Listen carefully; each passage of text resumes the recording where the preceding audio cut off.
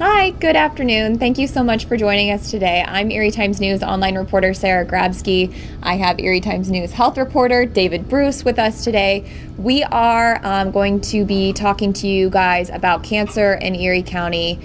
We have a special cancer awareness edition that was included in your Erie Times-News today. It is pink. We have done this since 2014, David. Yes. We are going to be just discussing some of our coverage, what we've discovered in our reporting, but most importantly, in these Facebook Live discussions, we want to hear from you. We want your comments. We want your questions. What do you want to know? And because David and I are going to be talking on camera, off camera is our moderator, Christopher Millette. He will be forwarding your comments to us, so please feel free. We want you to be truly part of this conversation as we are talking about cancer in Erie County. It's such a prevalent thing. Everyone knows someone that's been affected by this issue.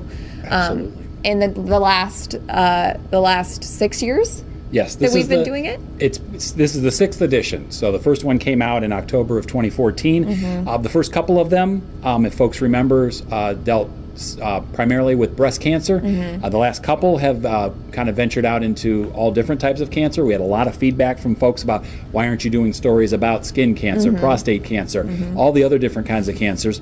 So now it's more about cancer in general. Yes. This year we had a very specific area to focus on because of what's been happening with cancer care in Erie. Go ahead. Well, I was just going to say, speaking of past stories, David has reported, you've done stories in all of these sections, some of which the subjects are tragically no longer here. Right. I mean, and that's one of the things is that we have dealt with, gotten to know many people who are battling cancer, and unfortunately, even with all the impressive treatments that are out there, all the new technology, it is still a deadly disease. I mean, unbelievable the number of people who die from cancer each year, both here in Erie County and across the nation. One of the things we wanted to focus on is cancer care is dramatically changing this year in Erie. True. When Matt Martin, our executive editor at the paper, and I were talking about, what are some of the ideas for the cancer edition this year, obviously we were going to go in a different way. As most of you know, after 32 years, the Regional Cancer Center, Erie's outpatient cancer treatment center, is closing the business itself. And St. Vincent Hospital and UPMC Hammett are going to open their own cancer centers as of early November. The last day for the Regional Cancer Center is November 1st. That's the last day they will be treating cancer patients there. So obviously we thought with the cancer edition, the primary story, the main story is what is going to happen. What will be the change come early November when UPMC opens its cancer center, which will be in the RCC building. There will still be cancer care provided at that building on West 12th Street near the Yorktown Center. Only instead of being the Regional Cancer Center and being jointly owned by St. Vincent and Hammett, it will be a UPMC Hillman Cancer Center operated by UPMC. Meanwhile, St. Vincent is, and anyone that's driven by the hospital in recent months has seen this huge building being built, kitty corner from the hospital itself at 25th and Myrtle, and that will be the AHN Cancer Institute at St. Vincent. I think I got the name right on that. And that's going to be Vincent's Cancer Center. So we are going to have 2 new cancer centers as of the first week of November. Now, he has covered this, you've covered cancer extensively. How will that transform or shape, what your diagnosis looks like, where you go from that, what is it going to look like? Well, it's going to be very interesting. First of all, and I've asked both hospital systems many questions on this. This was, going back into the late 1980s when some oncologists, along with the folks from Hammett and Vincent, decided to jointly create one cancer center so that care wouldn't be duplicated. This is a reversal of that. Yeah. Talking with folks at both hospitals, they said situations have changed. There is a huge increase in the number of cancer patients. The biggest change, after talking with the folks at UPMC and Allegheny Health Network, which is the parent organization for St. Vincent, they said there are ways that they can incorporate these cancer centers into their systems that will benefit cancer patients. Specifically, There's been problems with RCC getting access to many different clinical trials in recent years. And both the folks at UPMC and the folks at AHN say patients at these new cancer centers will have access to many more clinical trials. Clinical trials are where cutting-edge medicine, especially for cancer care, are done.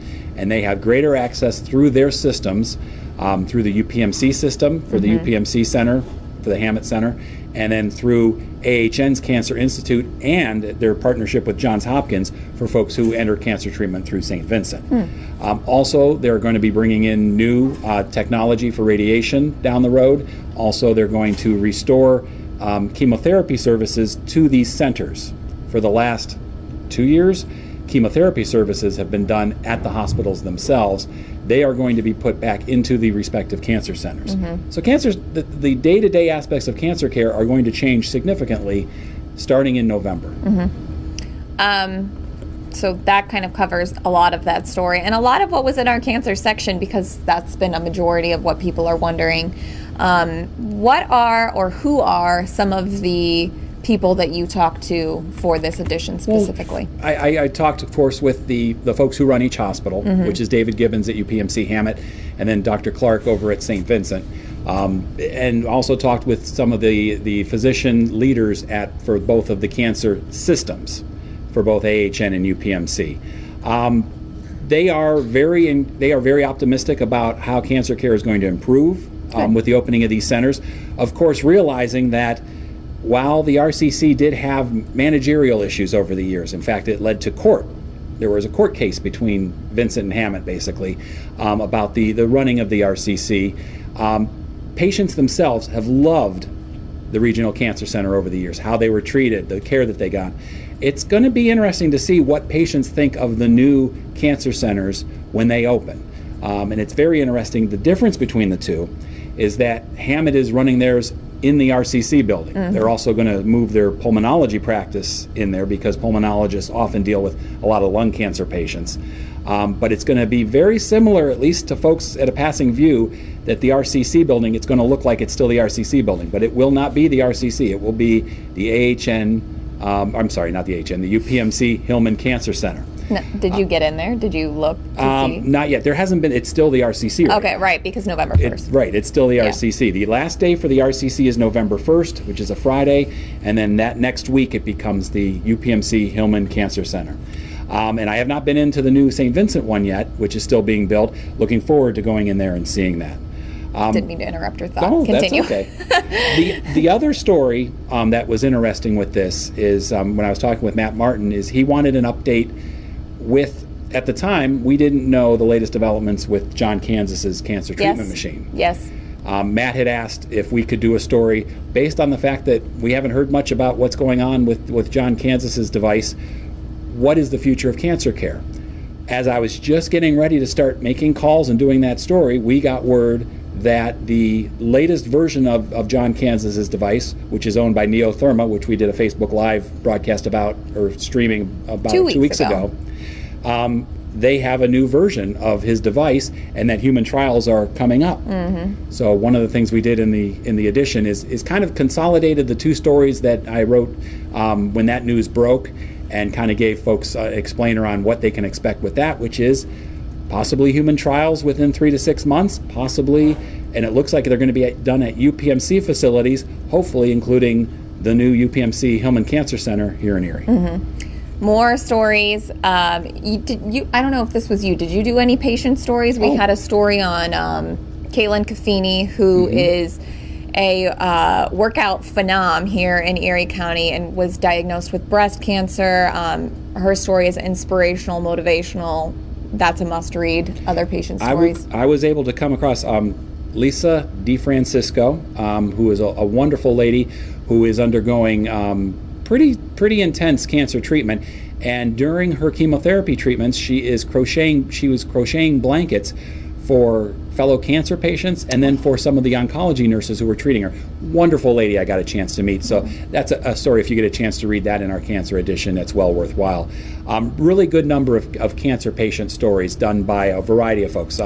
Jim Martin did one. Heather Cass, I think, did the one on the patient you were mentioning.